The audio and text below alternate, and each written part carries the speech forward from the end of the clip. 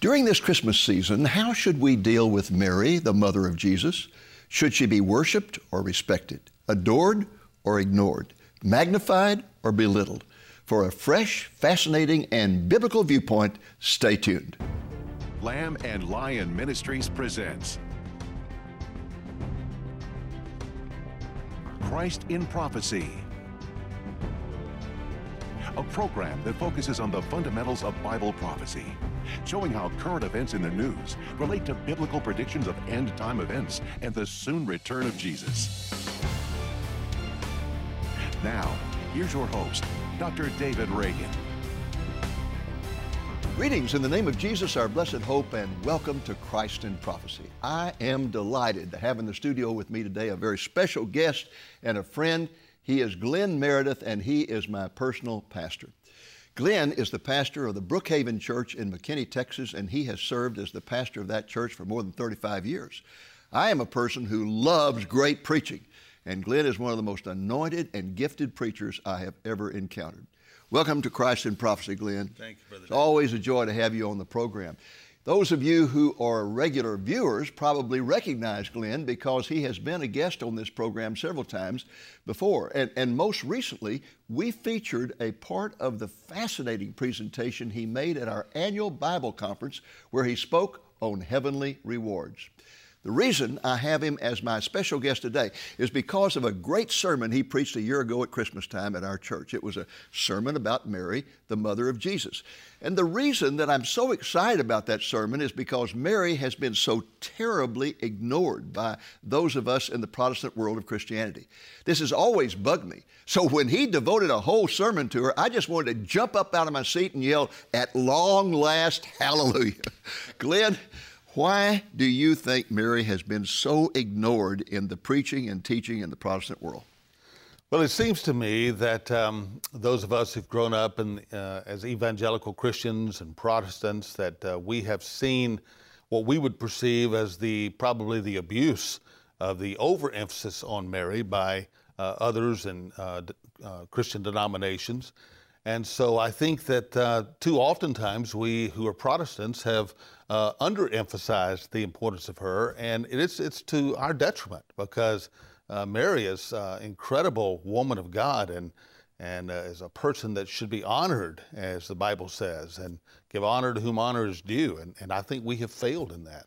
Well, in fact, she's one of the few people in the Word of God who's referred to as a righteous person. It refers to people like Noah and Job and people like that as being righteous. Cornelius is referred to as a righteous person, even though he was lost and needed a Savior. Yeah. But she's one of the very few who are referred to in that way. It's so interesting, I think, because of our overreaction to what we think is the too high emphasis on her by others. We miss out on what an incredible example she is of a person who's yielded to the Lord, person who walks by faith, and what God can do with a person. And a person who really knew the Word of God. Absolutely. And that's Absolutely. interesting, too, because most people are not aware of the fact that at the time that she lived, the time of marriage was age 13. As soon as a girl went through puberty, she was considered eligible for marriage. And in fact, you're from Louisiana, and I happen to know that among the Cajun French in Louisiana, 50, 60 years ago, that was also an age of marriage. I know several who were married at the age of 13. Wow. And this is worldwide, in fact. Yeah. Most countries of the world, you find people being married that early. We don't think of that today in the United States, but she was not some mature woman. She was a young girl at the time all of this took place, and yet such incredible faith that she demonstrated. Yeah, her amazing response to God. Just an incredible example for us all. Yeah. Well, you mentioned the fact that one of the reasons that the Protestant world has ignored her is because of abuses, theological, doctrinal abuses concerning Mary that have characterized both the Catholic faith and also some of the Protestant denominations.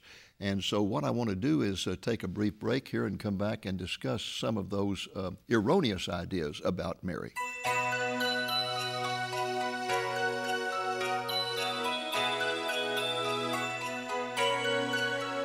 Welcome back to our discussion of Mary, the mother of Jesus, and what our attitude should be toward her. Again, my special guest is my personal pastor, Glenn Meredith, who is the pastor of the Brookhaven Church in McKinney, Texas. Glenn, what are some of the misconceptions, perhaps unbiblical conceptions of Mary that have kind of pushed Protestants away from her? Right. Something I did not know was that there is a whole branch of theology within the Catholic denomination, for example, religion, that is called Mariology. Yes. And Mariology, the study of Mary, and there are a number of doctrines that they believe. And so one of those is called the Immaculate Conception. Now, I'll be honest with you, for most of my life in ministry, I would hear that term Immaculate Conception, and I thought, well, I agree with that. I don't have a problem with that, because I thought that term was referring to Jesus' miraculous conception. That's right. And I thought, well, we agree on that. Jesus was born of a virgin. He was miraculously conceived, and so I thought, well, we agree. Well, when I studied it a little bit, I began to realize, well, no, it wasn't talking about Jesus' conception. The Immaculate Conception doctrine is talking about Mary. That's right. When Mary was conceived in her mother's womb, and that she was conceived, according to Catholic theology, without original sin. That's right. Without a sin nature. And so therefore they believe that she lived literally without the stain of sin, as the terminology used, throughout her entire life. So they believe that she was born without a sin nature, conceived without a sin nature, that she was born, lived a sinless life.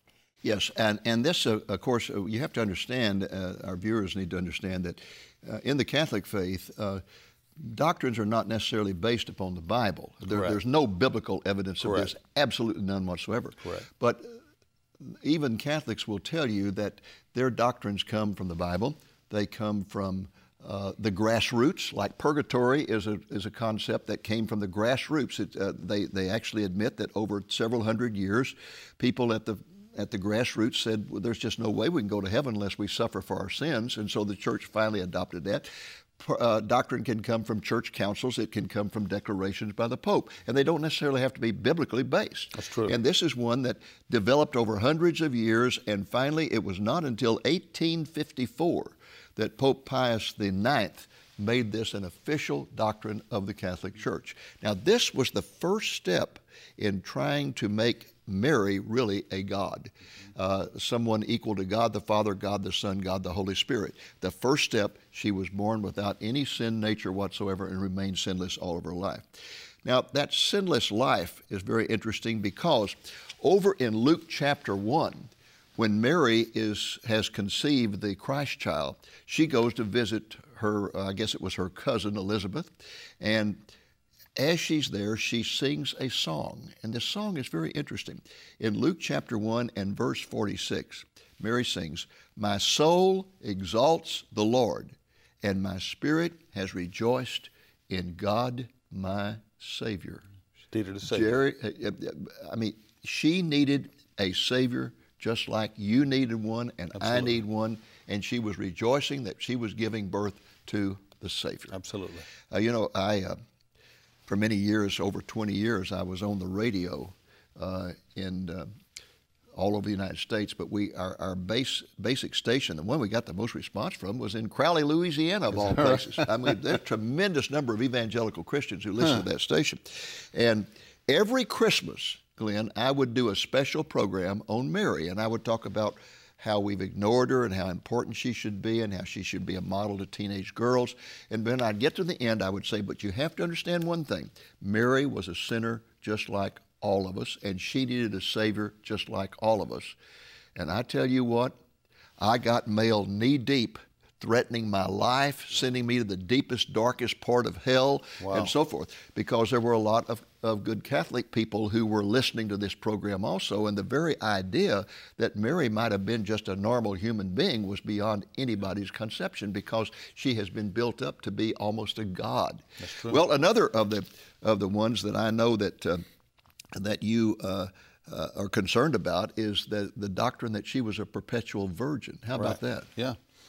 Well, that was also surprised me, but the belief that Mary was a virgin. Well, we certainly believe the Bible teaches she was a virgin when she conceived the Lord Jesus Christ. We believe that with all of our hearts. But the Bible a perpetual virgin? But perpetual virgin. She was a virgin according to Catholic doctrine before the birth, the conception, during the birth, and then after for the rest of her life. And so, but you look at the scriptures, and the scripture talks about that. It's the last verse in Matthew chapter 1. It says, and Joseph took her to be his wife, but he did not know her, or he did not have sexual relations with her until after the birth. And so it specifically says that. And then, of course, brothers and sisters of Jesus are mentioned in the scripture. There are 5 places in the New Testament that say specifically that Jesus had brothers and sisters, and even names his brothers, James, Simon, and Jude. In fact, his brother James became a supreme believer after his resurrection and became the head of the church in Jerusalem. Right. Exactly right. And people argue, well, these were nephews and nieces. Well, look, in the Greek language, there's a word for nephew and there's a word for nieces. These are called brothers and sisters. Right. And so to argue that she was a perpetual virgin is just simply a denial of what the scriptures really teach about this. Once again, I think just an effort to deify her, to make Absolutely. her, This is all an effort to deify Mary, and that leads us to the next step, and that is the assumption to heaven. What's that all about? The assumption of heaven. There's this belief, this doctrine that Mary was body and spirit was taken into heaven. And some believe that she may have died, but then her body was resurrected and glorified, and she was taken to heaven. Others think maybe without dying. That she didn't even die. Yeah, she didn't even die. And I think it's interesting that, again, this developed over hundreds of years, but it was not until 1950 that Pope Pius XII declared that this was to be an official doctrine of the Catholic Church, but he evaded the question of whether she died or not. Right. He simply said that she was assumed into heaven, and I quote, as and whether or not she was died, he just didn't say. Yeah. He just said she was assumed into heaven. And again, that's very interesting. I have actually visited the tomb of Mary. The tomb of Mary is in a place that people would not suspect, in Ephesus in Turkey. Because when Jesus was hanging on the cross, he committed the care of his mother to the Apostle John. And John, according to church tradition, cared for her for the rest of her life. John became the bishop of Ephesus in Turkey. And that is where she died, and her tomb is there. Right. Yeah. It's amazing. So once again, you look, and there's these comparisons. She's born without sin, that she lives a sinless life, and that now she's just like Jesus, that she goes putting her on bodily the into same heaven. level as Jesus. Exactly correct. And then another one is that she is the Queen of Heaven. What in the world is that Queen all of about? Heaven. That she was assumed, caught up into heaven, and that when she arrived there, that she was given a position. She was given a special place in heaven called the Queen of Heaven. And that as the Queen of Heaven, that she has special mercy and compassion that she pours out on all God's children, and that she, in fact, intercedes for all of God's children. Yes, in fact, at the Church of the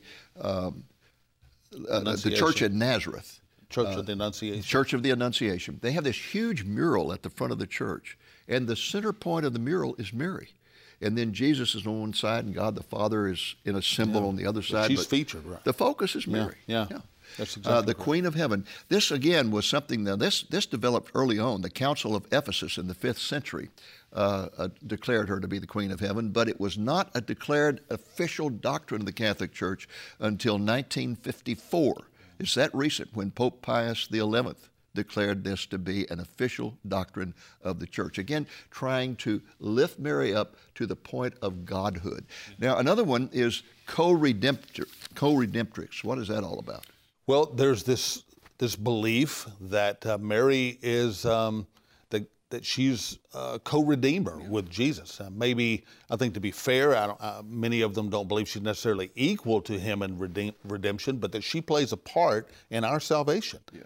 And so there's that belief. Now, that is not an official doctrine of the Roman Catholic Church, but many Catholics believe that, and there has been tremendous pressure on the Pope to declare that as an official dogma. And I think he has backed off of that because he knows that there would be no hope whatsoever of trying to bring evangelicals back to the mother church as they're trying to do now. If he were to declare that. And then finally, that she is an intercessor for us. And that's, that's almost blasphemous because the Bible teaches clearly that Jesus is the one and only intercessor. You know, she's called the Mother of God, which if they're referring obviously to that, she is the mother of the Lord Jesus Christ, who himself is, of course, the eternal God, then we wouldn't have a problem with that. But what Catholics mean by that in their doctrine is that she's not only the mother of Jesus. They don't think she created Jesus in a sense that way, but that she's the mother of Jesus, but that because we are the body of Christ, therefore she is our mother too. And as our mother, the mother of God, the mother of God's children, that therefore she is the one who protects us and she provides for us. And so therefore so many people who misunderstand this pray to her and look to her to meet their needs and to protect them and their loved ones and so forth. Whereas the New Testament teaches that Jesus is the one and only intercessor for us. That's exactly correct.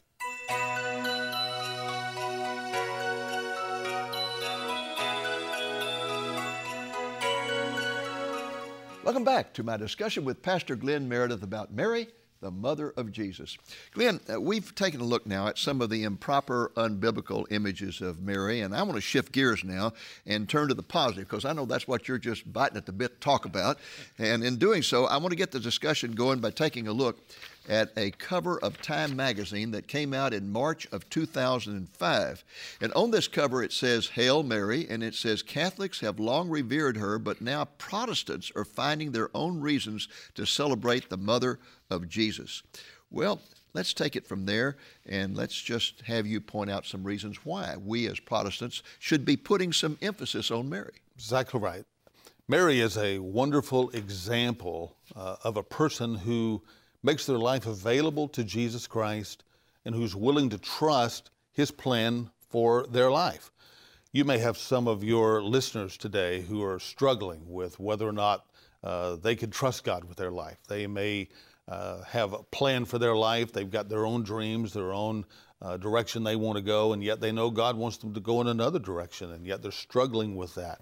Well, Mary is a phenomenal example of a person who entrusts themselves to the Lord, and then you see what God did through her life. And I'd like to emphasize what tremendous trust that was, because here's a girl who's probably 13, 14 years old.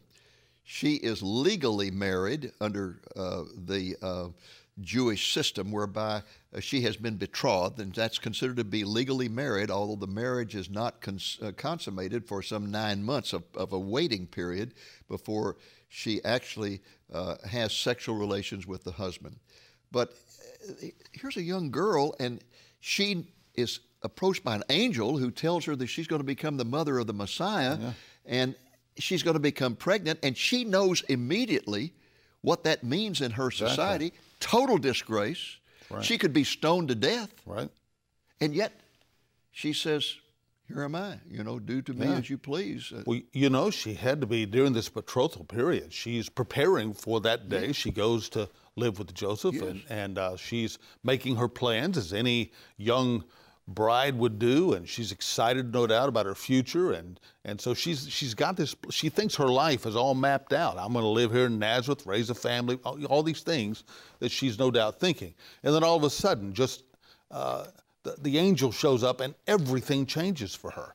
And the angel says, "You're going to have the Messiah." And as you said, she suddenly is faced with this decision that if I do this, I'm going to lose perhaps Joseph.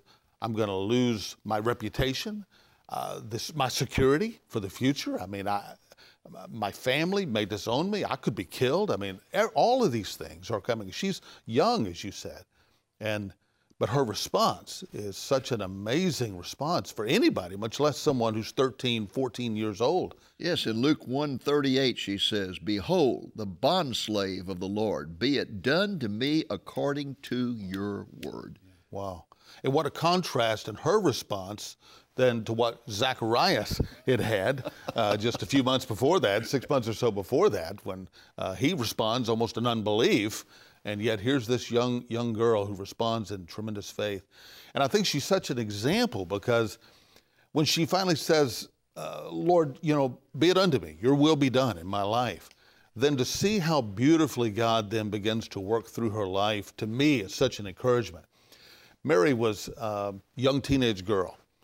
Obviously, after this encounter with Gabriel, then the Bible says, it leaves out a lot of the details, but it says that she got ready, and immediately then she goes to check with Elizabeth, and that's amazing too, because Elizabeth was married to a priest. Yeah. And if she had been pregnant as a result of adultery, it would have been his responsibility to see to it that she be stoned to death.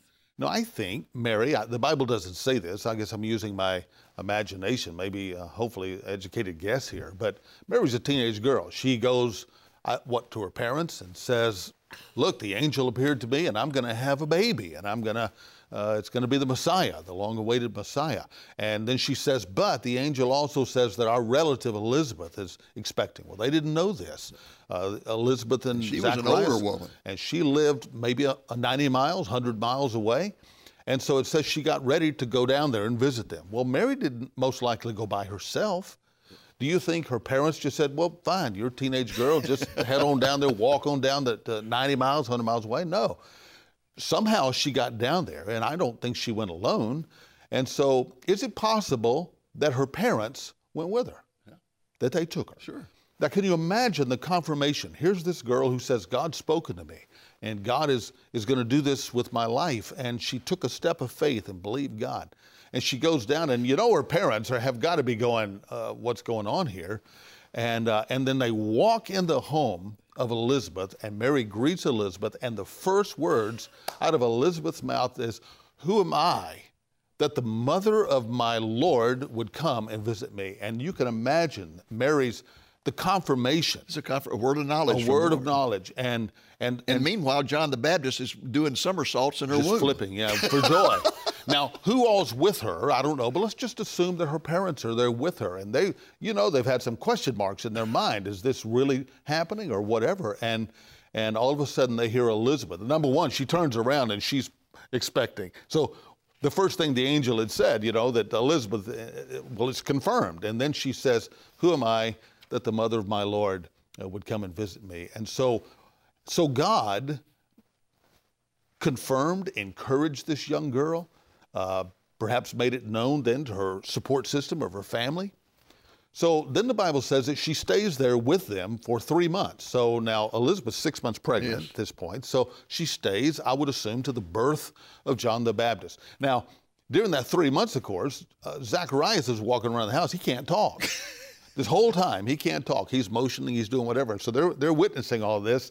And so Mary is probably there when John the Baptist is born, and when Zechariah says, his name will be John, and his mouth is opened, and she witnesses all of this. And what a encouragement, what a confirmation. And meanwhile, Joseph is trying to figure out what to do. What to do. And Mary doesn't know what's going to happen when she gets back. She's obviously, he knows, and he's pondering whether he's going to divorce her quietly. He doesn't want to make a public example of her. And so, but she's thinking, perhaps I've lost him. I've lost my future. Who knows what's going to... She gets back, and while she's been gone, the angel appears to Joseph and says, do not be afraid to take Mary to your wife, that which is conceived in hers of the Holy Spirit. And, she'll bear a son, and you will call his name Jesus, for he will save his people from their sins. Everything in this attests to the virginity of this young woman. Yeah. First of all, when the angel announced she was going to become pregnant, she said, I haven't known a man. She knew how you had a baby. She said, I haven't known. Second thing, she runs to relatives to share the news. How many, in that day and time, how many pregnant young girls out of marriage run to relatives to share the good news? So they just don't do that. Right. And then, of course, the thing that kind of seals it all for me is that the whole story is written by a medical doctor. It's not some shepherd who is, caught up in myths or superstitions or what. It's a medical doctor writing this who knows everything there is to know about how to have a baby. That's right. And he's saying this is all of a virgin. Can you imagine what a beautiful, we don't often think about this kind of this love story. Here, Mary is going back now, and when she gets there, then Joseph comes to see her. And now her life is hanging in the balance of what Joseph is going to do. And she's sitting there thinking, what is he going to do? Is he going to have me stoned? Is he going to, divorce me, or what's he going to do? And then Joseph says to her, the angel appeared to me and said, I know what you've been telling me is true. And the angel said, call his name Jesus. And she goes, that's what the angel told me to call him.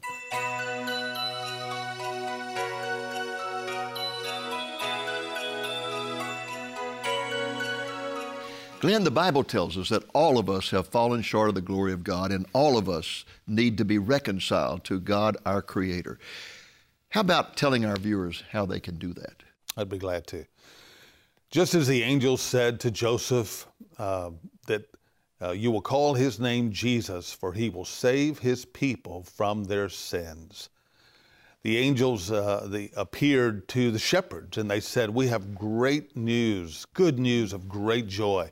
Unto you is born this day in the city of David a Savior, Christ the Lord, this Savior who will save his people from their sins. And so today, if you would admit that you are a sinner and that you need a Savior, the Bible has declared to us that the only Savior is Jesus Christ. He died on the cross for your sins, was buried in the tomb, rose again from the dead, that you might be saved from your sins. And the Bible says that anyone who calls upon the name of the Lord shall be saved. So if you have enough faith today to cry out to Jesus Christ and say, Lord Jesus, save me from my sins, he'll do it. Thank you, Glenn. Thanks for being our guest. It's always a joy to have you. Folks, I hope this program has been a blessing to you, and I hope, the Lord willing, that you will be back with us again next week. Until then, this is Dave Reagan speaking for Lamb and Lion Ministries, saying, look up, be watchful, for our redemption is drawing near. Get your copy of the book, Jesus, the Lamb and the Lion, for a donation of $20 or more. This book presents a sweeping survey of Bible prophecy that relates to the first and second comings of Jesus. You will also gain new insights into the miracles of Jesus, and it will show the amazing accuracy of the Bible by the probability factors presented. You will benefit from the extensive evidence given for the virgin birth, the deity of Jesus, the resurrection, and more. Like all of Dr. Reagan's books, you will find this to be down to earth and easy to understand. We can provide you with a copy of this book for a donation of $20 or more. That includes the cost of shipping.